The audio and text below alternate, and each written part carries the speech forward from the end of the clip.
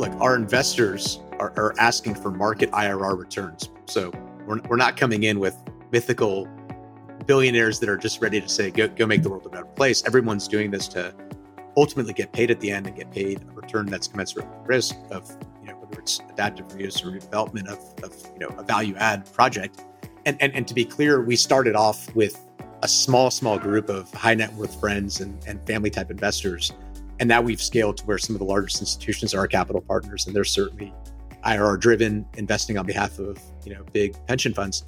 I think that the mindset that we have in our industry is let's just go and crank out to $1 billion platform, and that's really the sign of success. And not that scaling and growing and consistently making sure that you're moving forward isn't a very large objective of our company, but I think we're viewing this as do so, but within the confines of really being proud of the projects that you're associated with.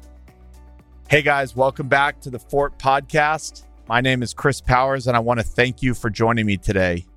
This show is an open-ended discussion and journey covering real estate, business, entrepreneurship, and investing. I would love to hear from you by tweeting me at Fort Worth Chris on Twitter. And if you've enjoyed this show, I would be super grateful if you would follow us on Apple Podcasts, Spotify, or whatever platform you listen to. And if on Apple, it would mean a lot if you'd leave a rating and review. Last but not least, you can find all these episodes on YouTube.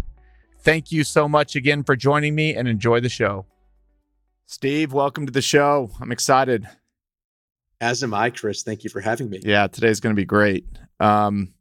All right, let's just kind of set the tone. How did you start your company and kind of get into real estate? Well, I guess you could say that real estate has been in my blood. My parents immigrated to the U.S. from Israel, and my father was kind of a serial commercial real estate entrepreneur. Grew up in Los Angeles. When I was 14 years old, we moved to Houston because he was going and scaling his business at a time when Houston was sort of the land of the S&L and oil bust, and there were just so many opportunities. There's a lot of blood on the street. So my father, who's really my hero, kind of sat us down as a family at age 14 and said, "Hey, we're going to be moving to Houston." I kind of said, "Oh, when are we moving?" They're like, "Pack your bags. It's happening right now."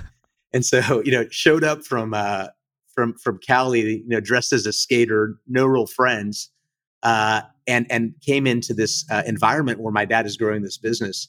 And so every day we're basically, indentured servants going in, really putting a lot of work in the office, and go to school, come home and change and then go over to the office. And I mean, we did everything from answering the phones to he'd call brokers on the back of the Wall Street Journal or the Houston Chronicle back when people were using these paper ads to talk about properties for sale, to helping on moving furniture, on, helping replace air conditioning units. So if you've ever read Malcolm Gladwell, Outliers, there's that 10,000 hour rule principle.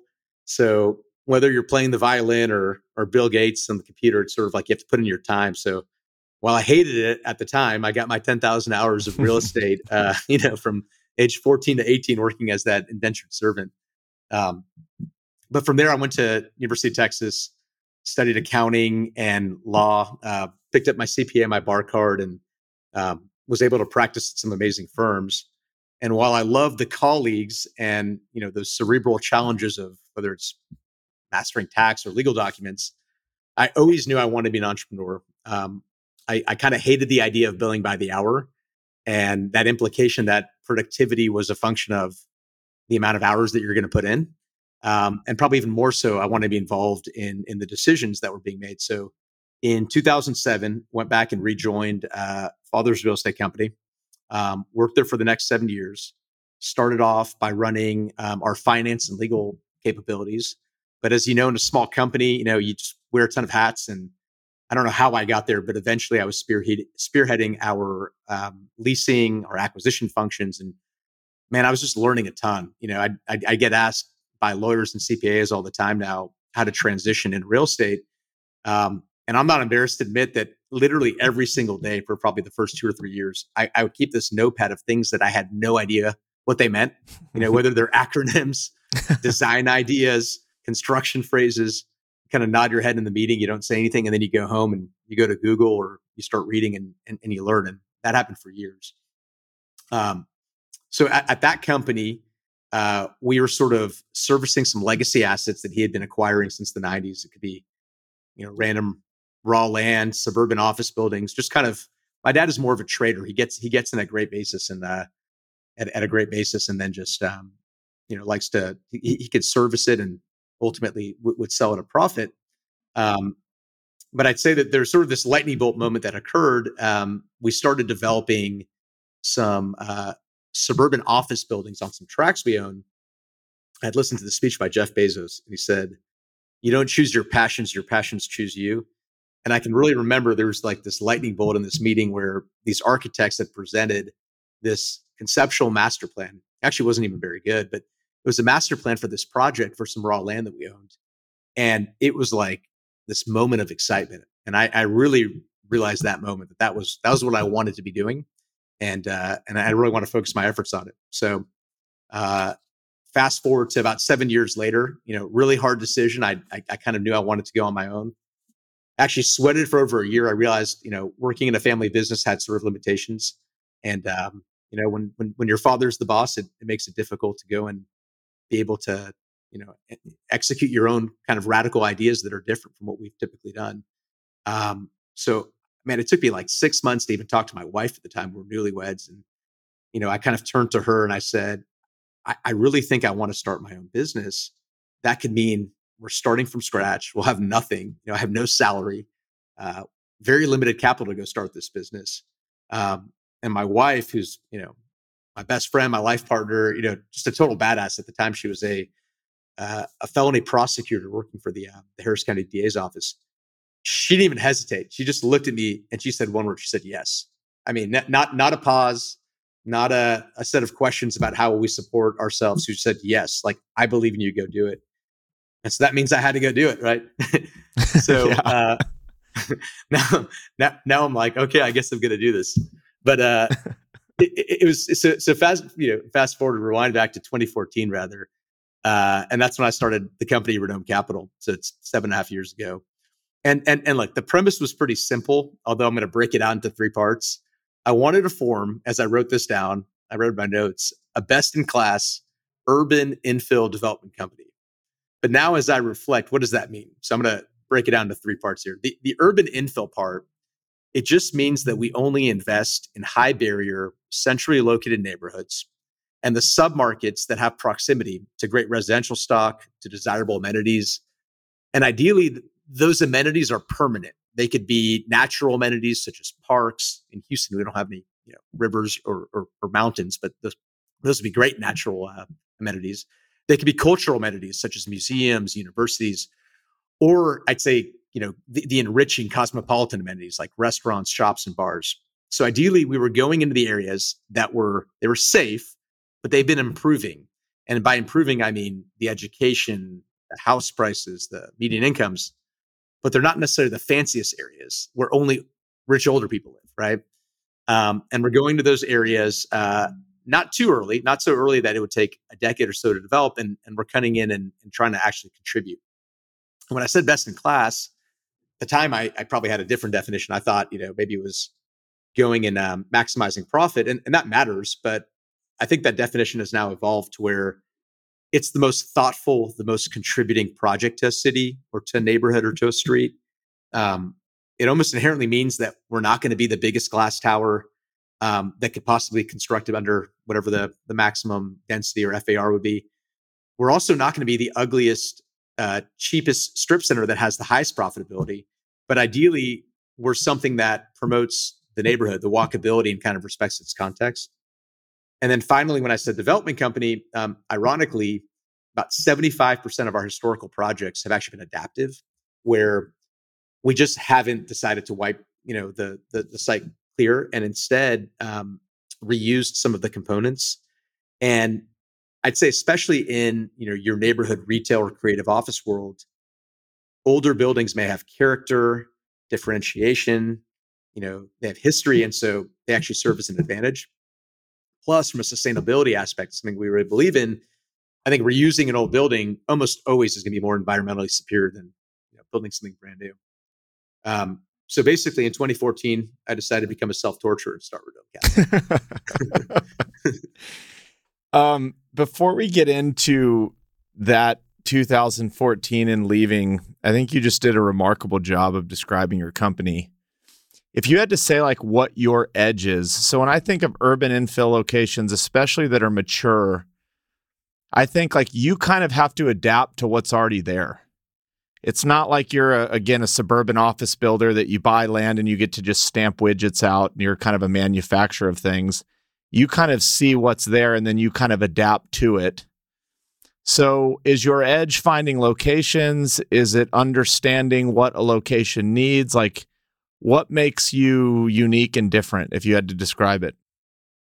I think it's all of the above. I think it's our process. So number one, it's the team that we now have put together. The team comes from a diverse background, but we've got architects, landscape architects, people that are in finance and people that are in leasing, but all of them sort of have this buy into the mission that we're trying to better in our developments, the areas that we are involved in. We're trying to be, that great project that becomes the place that you visit and, the neighbors want to be at. And so our process starts with what we call our internal charrette. So we identify a site, and that site could be maybe a tiny little building. It could be something that's raw land, and it's interactive. So first we think about, before we even assign a team to the project, what do we think belongs there? What doesn't belong there? What's missing? What if I lived across the street? What I want to see there? And I think a lot of developers are quick to they get a great model. They build this awesome mousetrap and they just think, how do I put this mousetrap, maybe 95% to interact with the site, and just drop it there. And we kind of think the opposite, where every site has to have its own model and mousetrap. And so that process, it sounds a little hokey here, but it doesn't just start off with saying, okay, we're going to build a 4-story building, or we're going to repurpose this building. We think about what's missing. What are kind of the words that we would use to describe the site? And they ultimately become 3 to 5 keywords that we kind of come back to in a tie-break situation later on, because, you get pulled a million directions. Sometimes that word could be imperfect because you don't want to get too fancy because that isn't appropriate. Sometimes it's historic. Sometimes it's modern. It could be something like that. But we try to approach the process from it's analytical, it's left and it's right brain. And then honestly, we just believe that the best projects are the execution of these small details, and we sweat about those. We really, really sweat about them. So what makes us differentiated is probably it's that process and it's the care. And I'd say also, even though we're now a 7 or 8 year old company, it's sort of this outsider's view that we don't have to do what the competitor across the street would do. We should do what's right. We should do what we want to do. And it kind of liberates you to really, challenge the norms and create better projects. Yeah, I mean, I'm going to brag on you. Before I ever knew who you were, I drove down to Houston twice to look at several of your projects for something. We do industrial now, but there was a period of time where we were doing a lot of mixed use development, and I kept hearing about this company in Houston. And so I spent a lot of time down there. And so I'm going to ask a series of kind of loaded questions, so just bear with me. So we talked about your process, and I had this guy, I don't know if you know Eric Weatherholtz with Healy Weatherholtz Properties out of Atlanta, but they do something similar. And I was talking to him about this the other day, and everybody has kind of a different way of doing it. But there is a fine line between kind of what you said, your generic project, even when you're revitalizing a building, you can still miss it. And what he was describing is you miss it by not having the hand painted signs and these little, it's all in the details. So bear with me here. So in your mind, when does the magic happen? We can walk through how a project, you just said, okay, we're going to do a charrette, and maybe we walk through how you select the architect, but you have the ability to kind of put that Midas touch. And it's not something that you can just go to business school and learn. This is something that it's an art, not it's not, you can't build it on a spreadsheet. So let's just talk about that. When do you go from being really, really good to absolutely great? And it's in those final details. Well, the day that you believe you're absolutely great, you're probably irrelevant, right? Yeah, that's So, fair. but I think it's like the difference is probably not just relying on any one party or any one process, but instead constantly asking yourself, how do I keep learning? How do I keep improving upon what I did before? And how do I know kind of the right amount? Where to be clear, there are plenty of projects that have way too much added. There's too many movements, right? There's too many embellishments. They're not appropriate. Um, Look, I think the only way that you could be excellent is if you literally approach every project as though um, it's your opportunity. It's your first or your last one, however you want to look at it. I say this very often. I'm 43 now. I think I've got like 2 to 3 projects at best a year, and I probably am doing this for 20 or less years. So I've got 60 projects in me, and I want these 60 projects to be amazing and heartfelt, right? And so the day that you have that mindset and you're willing to also walk into a room with whether it's partners or architects or landscape architects or contractors and kind of raise your hand and say, I hear you. And that is an amazing statement you made. But perhaps we can even think about it differently and constantly be willing to raise your voice if you have to. I think also the day that you can probably realize that assembling your team from outsiders as well is critical. So I think in our industry, it's easy to say, well, this architect is too fancy, costs too much, or I don't need a landscape architect, or I can just do it in house, or I've got a person for that. Um, but you really pay for what you get. I think, especially on the front end of a real estate project. Do you have to have a certain type of capital, long-term patient? These projects can't be done on a 3-5 year I mean, you can model them, of course, but it seems like a common characteristic is you have to have folks along for the ride that are there to see things develop. And sometimes it takes a little bit for it all to come together. So when you're raising money, are you usually raising on like a 5-year horizon? Or are you telling people like, look, we need patient long-term capital to make these areas really tick? I think both. I think, look, our investors are asking for market IRR returns. So we're not coming in with mythical you know billionaires that are just ready to say go make the world a better place. Everyone's doing this to ultimately get paid at the end and get paid a return that's commensurate with the risk of whether it's adaptive reuse or new development of a value add project. Um, and to be clear, we started off with you know a small group of high net worth friends and family type investors. And now we've scaled to where some of the largest institutions are our capital partners. And they're certainly, you know, IRR driven, investing on behalf of, big pension funds. Um, but yeah, I think that the mindset that we have in our industry is let's just go and, crank out to $1 billion platform.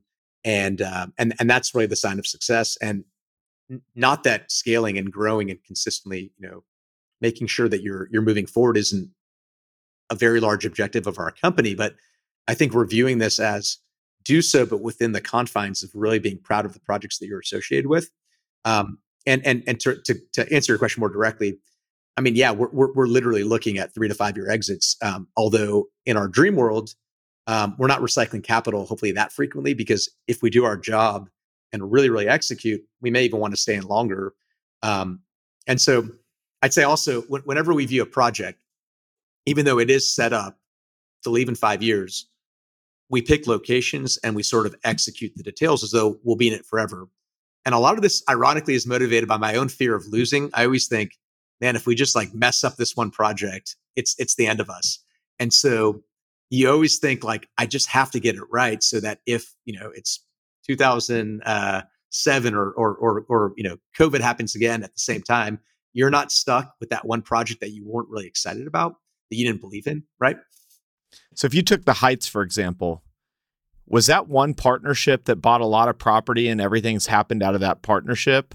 Or did it start kind of what you said is maybe you bought like the first building in a partnership, realize, okay, we have something, and then raise more capital? Like if you had to just describe that deal, how is it all capitalized, different partnerships, one master? How does it all work together? So for Mercantile, there was a single high net worth investor who happens to actually be, in this case, my brother-in-law. So to talk about like the additional pressure of not messing up a deal, right? You've got, as they say, like the Thanksgiving table, where your capital partners. But he at the time, and this is when I literally had started my business maybe 2 years before, um, always told me, Steve, I believe in you. And if you find a deal that makes sense, let me know. He'd done very well in finance through a family business. And so we basically accumulated a pretty small tract. I mean, it's for someone that's starting a business, perhaps large, but we're talking about 2.5 acres at the time, about $53 a foot. So, $3 or $4 million land aggregation. Um, and we did it, I mean, in a very, very scrappy way. Uh, we added less buildings than the actual remodeled buildings, right? And so the premise there was build this thing again, be prepared to sort of own it for the rest of your life. But look, if somebody falls in love with it and makes you an offer that makes sense, we're always open to look at that. And essentially, that's what happened there. Actually, guys that became our really good friends over at Asana had just formed. I think they're up to their second fund, and we're really targeting this type of urban street retail. We had no desire to sell. We were actually in the process of we had just delivered it. It leased up kind of exceptionally well, and we were going to refinance and just hold it.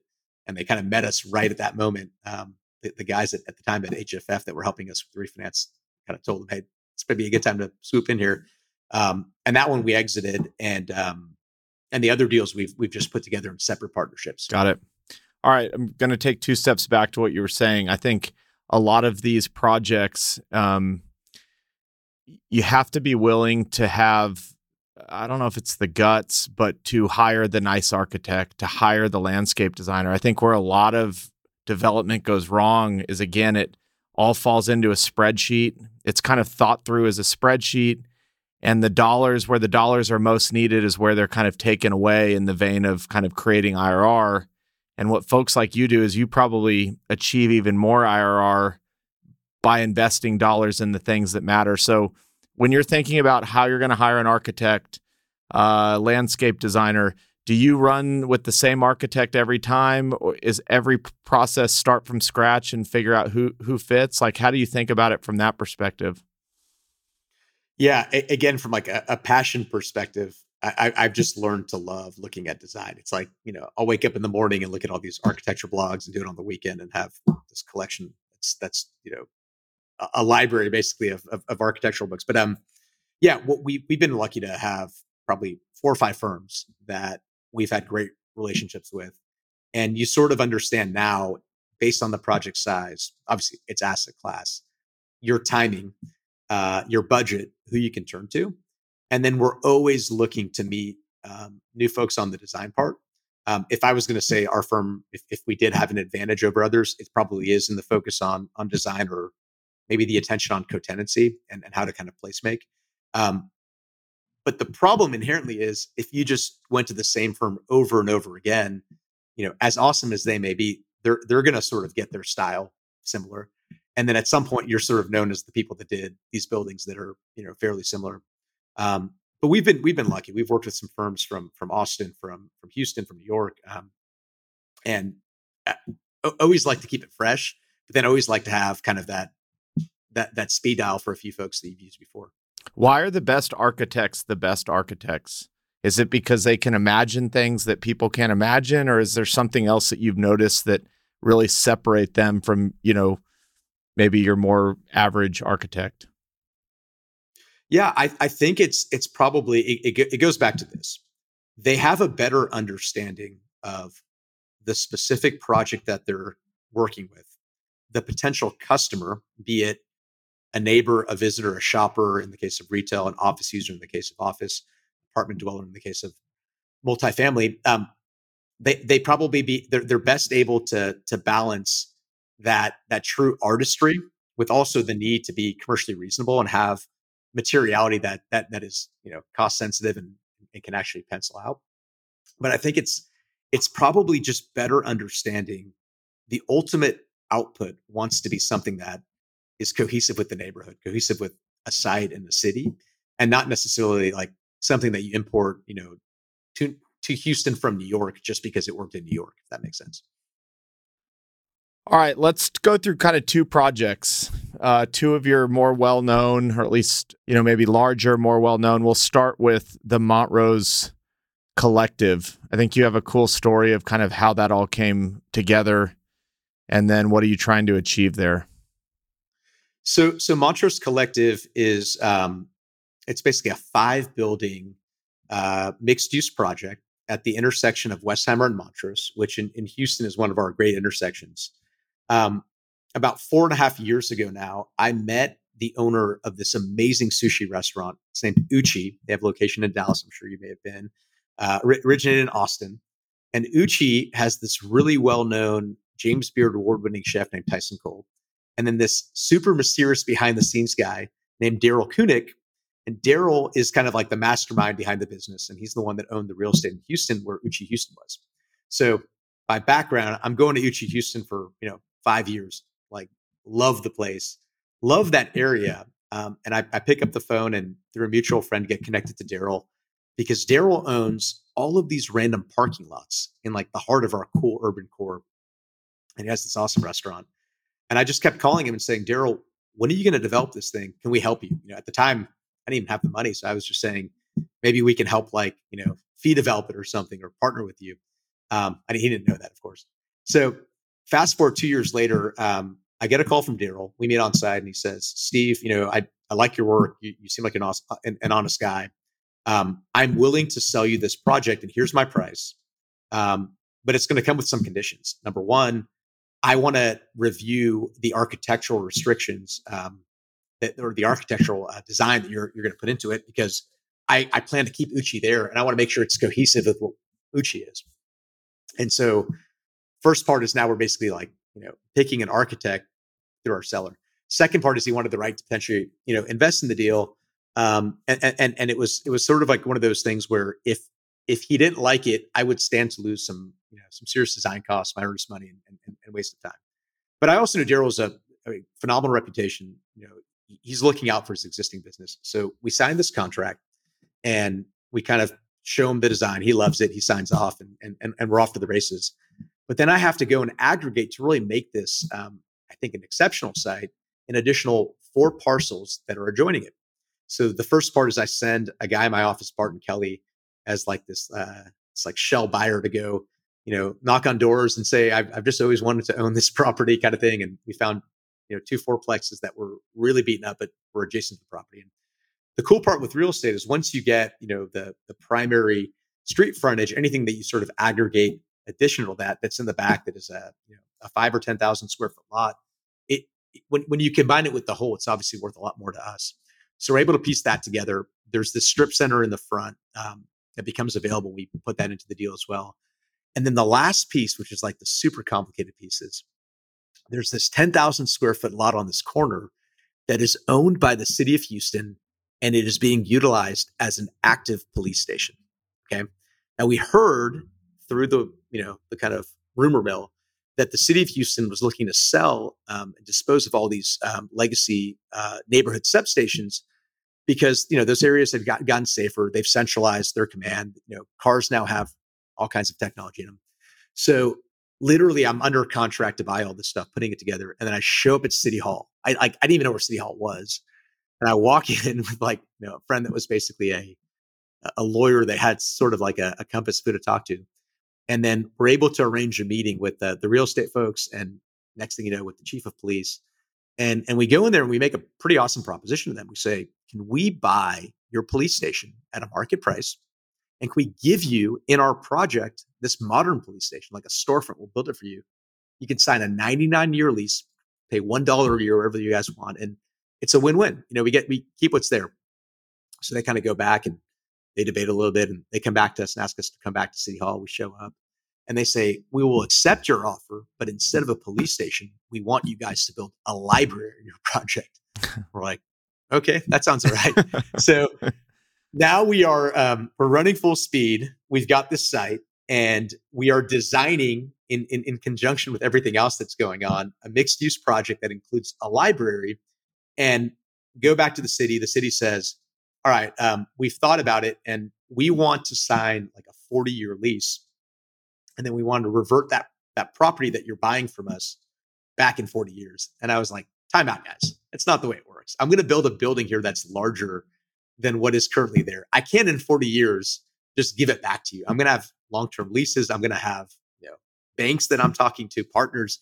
And so we convinced them to form the first ever condominium interest in the back part of this lot. And now we have this condo that's going on with the city of Houston. So we are lucky enough to where we get some cool renderings. Live Nation, which at the time is one of the, the cooler tenants, world's largest concert promotion company, owner of Ticketmaster, they happen to be in market for an office space that resembles their New York meatpacking office. And so we go out and we pitch to their head of real estate our project, and they say, that's great. We love this. This is perfect. And they go and they sign a 15-year lease to relocate their corporate headquarters to this project. All of this, by the way, it's before we had closed on the site, and we're kind of working on everything together. The reason why we hadn't closed is the city still had to convey this parcel to us. Well, fast forward to it's December of 2019. I now have a 7-figure commission check owed on Live Nation. I've got a full recap with JP Morgan Asset Management as my new capital partner to go on the vertical venture for this project. And I still have not had the city of Houston convey this 10,000 square foot little corner lot that has a police station on it. And it literally goes down to the last city council vote. The city council member who was the champion of it is retiring. And I remember I was there and sweating, but it passes, it goes through. We capitalize our deal. We recap our deal with JP Morgan, who are awesome partners. This now, mind you, is January 15th of 2020. We close our construction loan. We're off to the races February 2020. Mixed use project. Ground floor has retail, restaurants, creative office above, and then the world literally just stops. It's coronavirus time, right?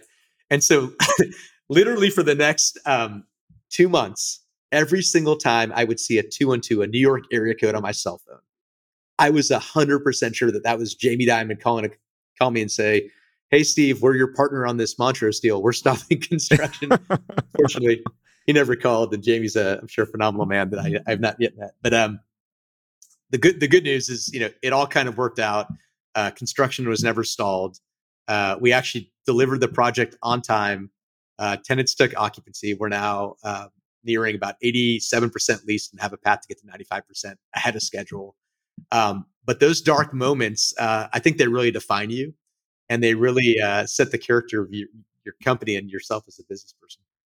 To be a true ground up developer, especially urban infill, like the stuff you're doing, there has to be a bit of magician in you, a bit of crazy in you, a lot of thick skin, because the story you just said, I'm not saying that everybody goes through that, but I don't think people understand in the urban core how often a similar story is told. And one thing I just wanted to ask you is maybe like a best practice, but when you started telling me that you were negotiating with the city for a parcel of land, my mind immediately went to, this is the linchpin. Like, these things don't happen in a month. These rational conversations take years. And like you said, new people get elected, prior decisions could be change. If you just had to say, what is the secret to working with the city besides, bringing them cookies on Monday, it's a real art to work with these city groups.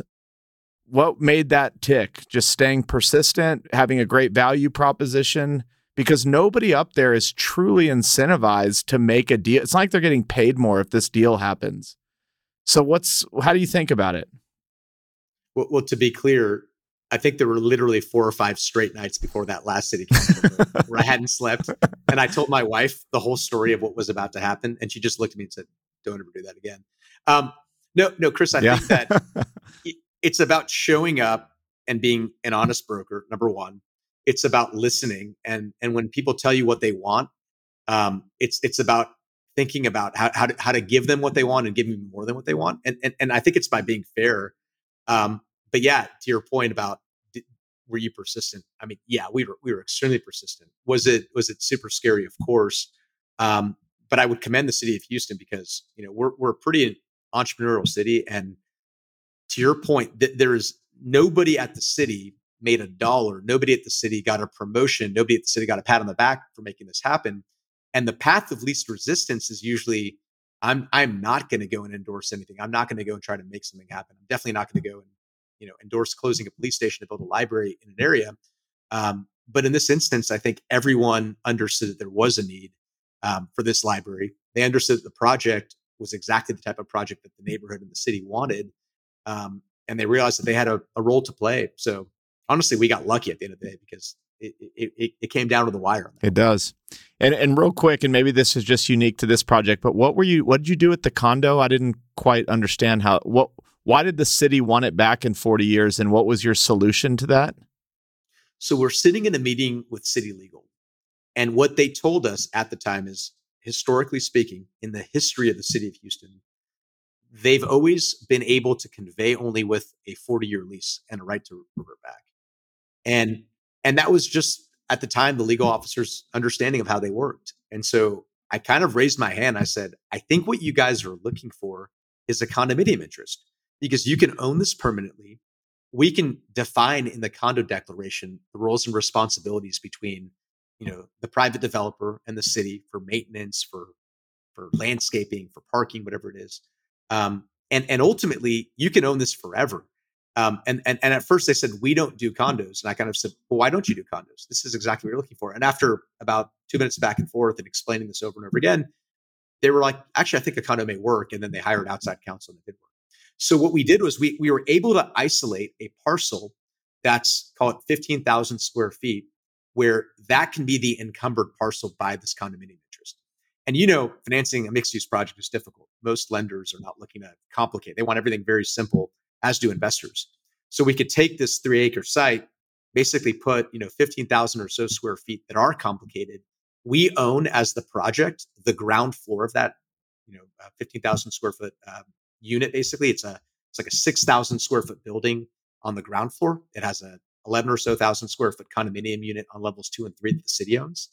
And by sort of thinking outside the box, we were able to solve their problem and also solve our problem, which is we wanted to finance it. We wanted to get it out of the ground, and we want to be able to build it and ultimately capitalize it. Right? Yep. All right. A couple questions. Now we're back to March 15th, 2020. And the NBA has just announced they're shutting down the league. The Masters has announced or I guess the Players Championship canceled their tournament. And that's like a real shocker when we didn't know what was coming. And like you said, you're building a mixed-use building with office and retail, maybe the most targeted. If there was a real estate asset class that coronavirus wanted to mess up, it was probably those two things. Can you just share for a little bit? Like, that was probably a dark couple of weeks. What have you learned from that? Not just about about yourself, but kind of how you would handle situations like that going forward. I mean, it takes a lot of guts to say, especially when you hadn't broken ground yet, break ground and keep going. Yeah. And mind you, we had at the time 4 separate construction projects underway. And really we had been scaling our business, and it all kind of crescendoed right around that, the end of 19, beginning of 20.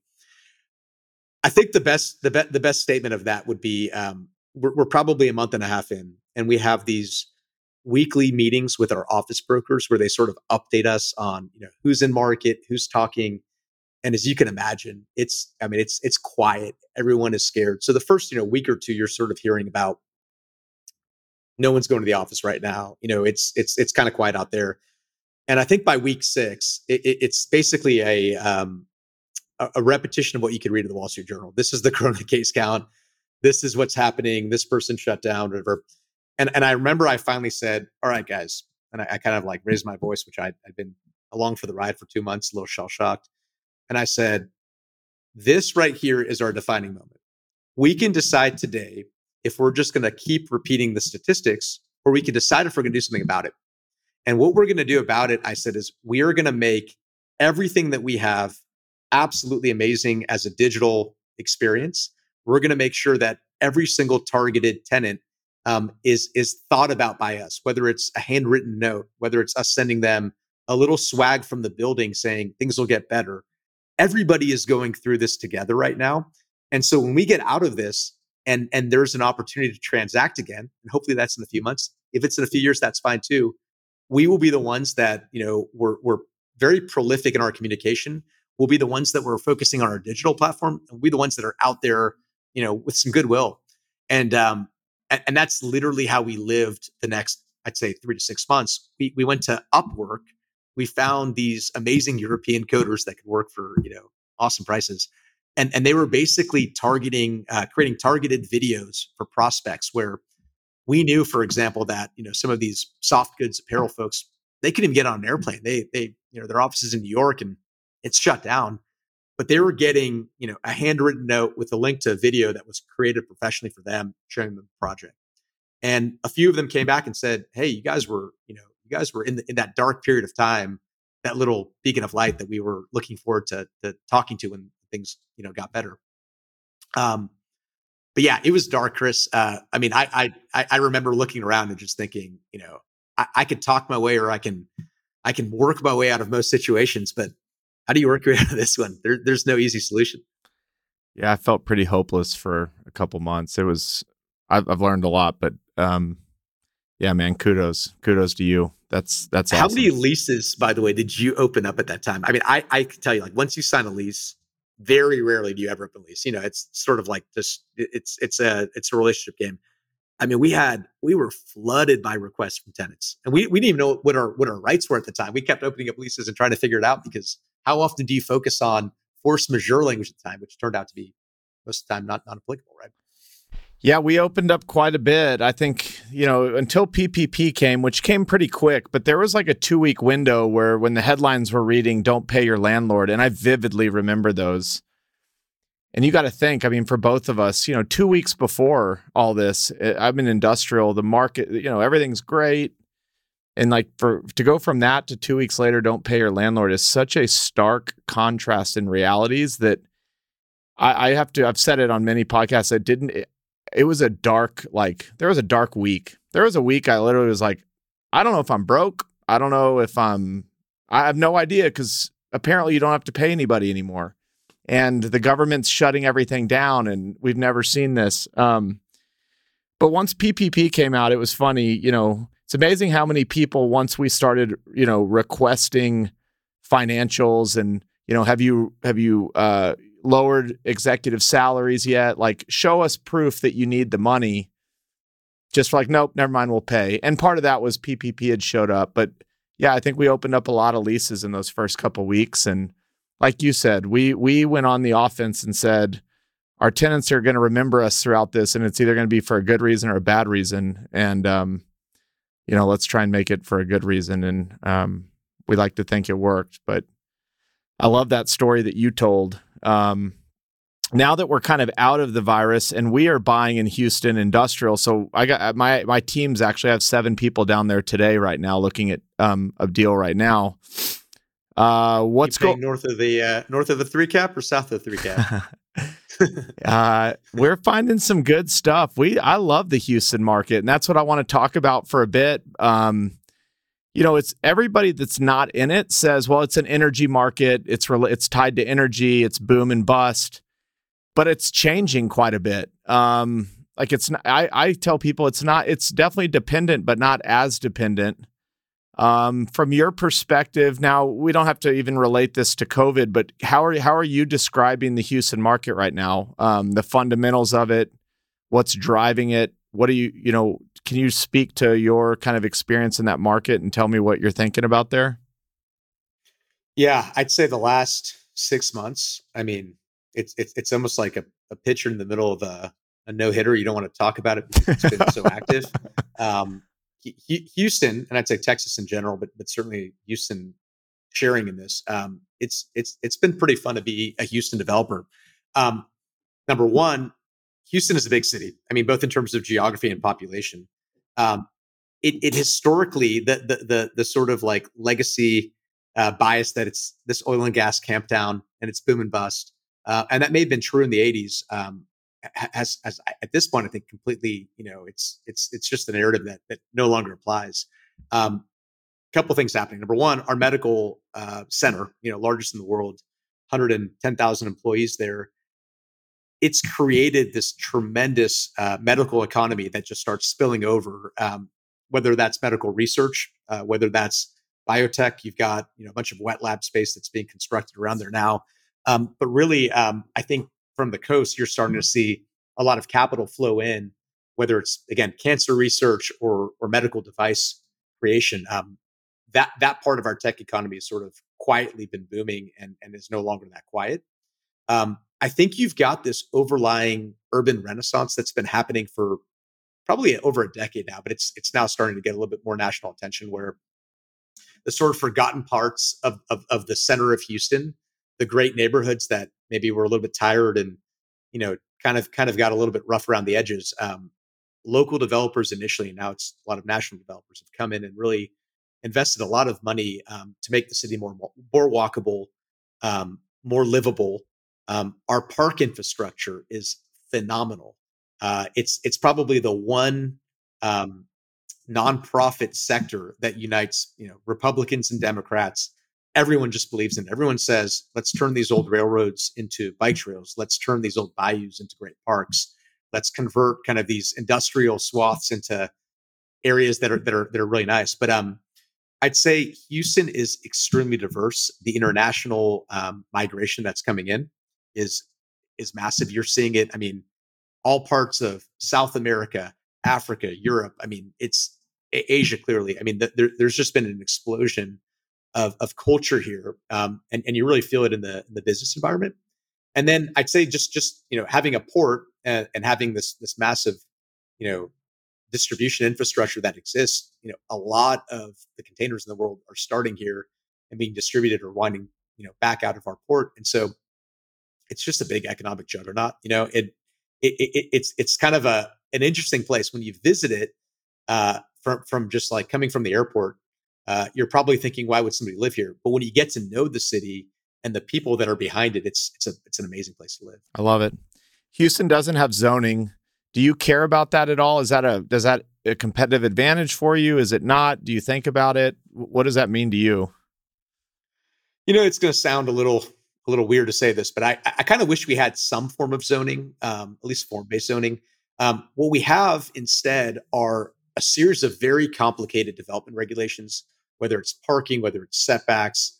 Parking really kind of drives everything here, and our code was written based on some model code by some Buffalo urban planners from the 1970s. So it's very much like, if you're retail, you're 4 per 1,000, restaurant 10 per 1,000. These are the setbacks. I'd say it's an advantage in the sense that, like, you can come here and you can impact change very quickly. We can buy something, and 2 to 3 years later, we can have a built project that's occupied. And in most jurisdictions that have zoning, I think you're probably doubling that time, if not more. It makes, I think, the process a little bit simpler. But as a person that really strives to have high quality development and really cares about the city, like on a normative high level, I almost wish that we had someone sort of watching the back of the city to make sure that developments were a little bit higher quality. But that's sort of where we've created our niche, where we think if you do something that is differentiated, it'll be well received, right? For sure. Let's talk about one more project and then we'll bring it home. The MKT. So I love this project because it was an old Class B industrial business park that, from my perspective, I salivate over that kind of stuff. And you salivated over it, but then you said, I'm going to redo this whole thing. And I've literally told a lot of people, I send them to that project and say, I think we own projects now that we might be 10 more years out, but have that same quality. So let's talk about the beginnings of that project and how it came to be. I absolutely love what you did there. Well, thank you. I mean, first of all, I want to give a shout out to my business partner, my close friend Scott Arnoldi from Triton, who we co-developed that together. So that one started off kind of fun, where we were trying to buy this site, just under 12 acres, literally at the gateway to the Heights. Again, a few years before, it would have been probably a little bit too early to envision something that was not industrial being there, just because Shepherd, the street that leads into it, was kind of an industrial cluster. But fast forward to about 5 years ago, this legacy railroad line had been converted to the MKT bike trail. The Missouri, Kansas, Texas railroad line became the MKT bike trail. And this project had over 1,000 feet of frontage to it. It literally backed up to what was miles and miles of exceptional residential. And we had just finished a few projects, just down this bike trail where, I mean, we just knew the pipeline of demand was massive. So I go and put a backup offer in to what I understand is this, well-capitalized group. Turns out to be Scott and Triton. And just hope that I can, that they don't perform and we can buy it. And then I find out maybe a month or two before they closed, or before the site was going to be closing, that it was Scott. So this is just the power of the cold call. I'd never met the guy before, heard great things, but I pick up my phone, call up Scott, said, "Hey, this is kind of a weird call, but my name is Steve Radom. I'm a developer, did some stuff down the street. I understand you may have tied up the site. I want to hear what you're doing with it. Give me a call." Calls me right back. We meet in the parking lot the next day. And Scott's like a total ninja, just really got it, has a great pedigree and had lived in San Francisco and Chicago and appreciated this adaptive reuse narrative that we believe in. So we sit there and shake hands in this parking lot. And I'm not even kidding. Probably 2 weeks later, we're signing, JV docs, wiring money in, and we're closing it. But the premise here, which was really interesting, was we had 12 acres, 260,000 square feet of industrial buildings, ranging from semi-dock to dock high, ceiling heights ranging from 15 to 24. I mean, it's like your quintessential tilt panel, 1970s aggregate precast, ugly stuff. Yeah, I love it. But we really, you love it, right? Like you're like, I wake up and that's all you're I talking about. Dirty to me when you say that. So we sort of look at this thing and say, today, if I was to have 12 acres here, who would want to be here? Ton of restaurants want to be here. Ton of creative office users want to be here now because the Heights is really cool. A bunch of people that would walk over from the bike trail that can shop and take service, retail classes, whether it's fitness or beauty. And so we're looking here, and this thing at the time has $10 in place gross rents. Your $3 triple net 1970 special. One of those projects that was probably a little bit underpriced, but over lease. So it was 100%. That was their cash flow mentality. And at the time, your triple net, so add another 10, $15 a foot minimum at the time of OpEx. Your restaurant rents are in the high 30s to 40s. Your office rents are in the high 20s to 30s. And your retail rents, which are always like unknown, are 20s to 30s, up to 50s if it's a really cool space. And if you do the math, if we're able to keep these buildings, not just throw them in the landfill, but repurpose them and reuse them, we get the benefit of structure. We get the benefit of parking. We get the benefit of kind of how they're oriented. But the challenge is, I mean, it is like the ugliest project. Like you cannot bring people in and say, here's your $35, rent mixed use project. And so we hired an exceptional architect, Michael Shue out of Austin, who'd be collaborated with a bunch before, a great landscape architect firm. We traveled to a bunch of different markets and looked at comparable projects in Austin, Los Angeles, and in Atlanta. There's a great stock of these warehouses along the Beltline that have been converted. And we sort of went for it. There wasn't a comp. There was no reason why a capital source or a bank, should believe in this. But I think, again, they're being told no a lot, and they're just kind of rolling up our sleeves. We did it. And you fast forward today, even through the pandemic, we're going to be 93% leased on the project. We'll be at, exactly the yield on cost that we were targeting, which is north of an 8. We've got, for certain parts of it, including the creative office, a backlog of tenants that want to be in this project. But to get there, man, it took so much contingency during construction because, you open up a wall. These buildings were not built to support, you name it, extra air conditioning loads, pretty canopies, brand new storefront. So this was really an exercise of having the right amount of finishes in the right spots, but not going so crazy that the whole building was brand new and rebuilt. So, for example, when we redid some of these spaces, the dock doors, which could be 8 or 9 feet tall, we just used those as sort of like the structural limitations of what the windows wanted to be. Our architect would have done this awesome 20-foot window wall, but you're not doing that. You're sort of like making do with what you have and using more restraint. We're using a lot of reclaimed materials in the landscaping. So a lot of like sheet pile rusted industrial becomes planters. A lot of native planting that sort of drapes over and covers some of the imperfections. But yeah, man, it was a full team effort for two full companies to get it done. But we're super proud of it, and it's been well received by the community. Won a bunch of awards, and I would definitely encourage you as you look at your existing infrastructure or your existing inventory rather of industrial assets to really ask yourself, if there is a demand that's higher, what does it take to get there? Are you willing to go through with it? And if you're not, but it would make sense, you give me a call. Let's do it together. I'm not kidding you. I've had that conversation with my partner here saying I wouldn't do this, but I would call you and that's your specialty. But I think it's hard to scale that because it's perfect timing. Those properties don't come a dime a dozen, but when they are there, something special comes together. So who knows? Maybe one day we'll lock arms. That'd be awesome. And in that one, the real smart move on the seller's part was he had a redevelopment clause in all of the leases that said if we are redeveloping the entirety of the project on 12 months notice, all leases terminate. And so we've looked at a bunch of these other opportunities, but it's very rare that you can actually get to, a big site and have it available to you. That's what I was going to ask you. So when you bought it, it was already leased. And so you had to execute that clause. So you basically collected rent for 12 more months until everybody had vacated. We are the only developers in America that terminated industrial leases to create mixed-use office, retail, restaurant space. I wouldn't say we're smart again, but we have fun doing it. If anybody's listening to this and you haven't been to the website for the MKT, you should. One of the best things about it is those before and after sliders you show, where you literally just scroll the mouse and you can see what the building looked like before and after.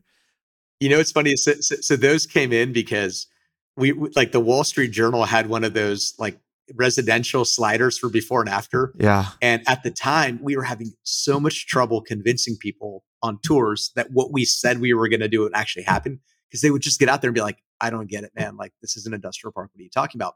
So we would get an iPad out, like the big screen one, and we'd be like, this is what you're looking at, right? And then we would slide over and be like, and this is what it's going to look like. And something would click 9 times out of 10. And they're like, oh my God, if you could pull this off, we're in. This is really cool. It's genius. I promise you, and I'm not brown nosing, I've been on that site probably 10 times and I just slide those things back and forth. It's one of the best marketing jobs I've seen. And that's where I want to bring this one home is you hire an amazing architect, you hire the landscape architect, you got to sell a vision. I mean, no offense to your buildings, I love them, but they are damn ugly before you did what you were going to do and bring in these top tier tenants. When you're leasing a project like this, do you have to get a couple big tenants to bite and then you kind of sell off of them? Like, how do you get the first buy-in? And is there some type of sweetener to whoever's willing to jump in the deep end first? Or like, how do you get the energy and momentum going?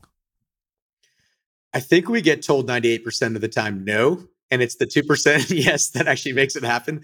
I mean, it's funny because it really depends on the project. And yeah, ideally, yes, you're getting some kind of awesome pre-leasing that not just sets the the pre-lease requirement, but also sets the tone of the project.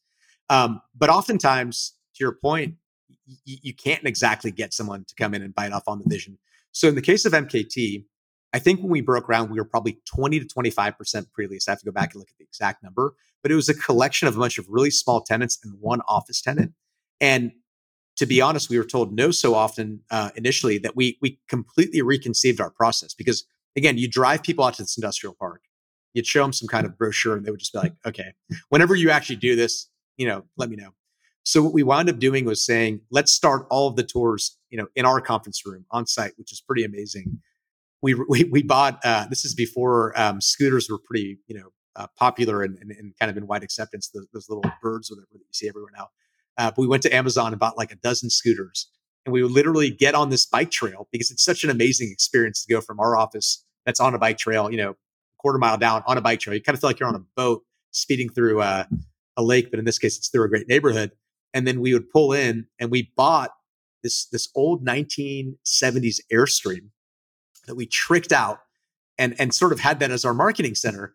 And the second that we did that and really brought people in and sold them the vision in this beautifully repurposed 1970s vehicle that was representative of our vision for the project, a lot more people started to realize, we may be a little bit crazy, but we actually are going to execute. And if we do, it's going to be really fun to be part of the team. So let's just give you a signature to see what happens kind of thing. So we want getting a lot of buy-in from primarily restaurants initially, and then a couple of creative office users. Then, the snowball started happening. But for projects like that, I mean, it's amazing. The closure rate, the rate of success on a tour to actually getting a lease done when you deliver the project versus when you're selling a rendering. I mean, it's got to be 5 or 6 to 1. All right, man. This was great. I'm really this was awesome. I learned a ton. I'm glad we got to connect, and I really enjoy following you and what you're doing. You got good stuff going on.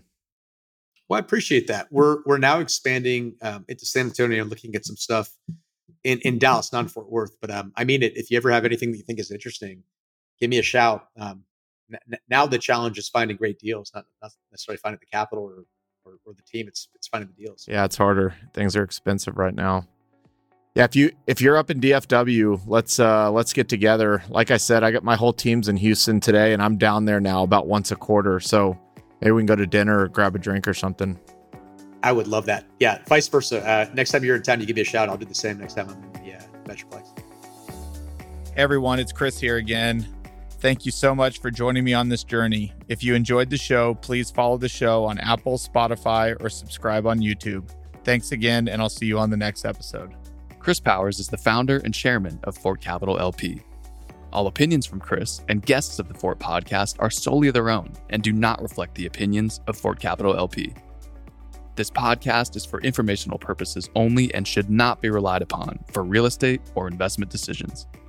The Fort with Chris Powers is produced by Straight Up Podcasts.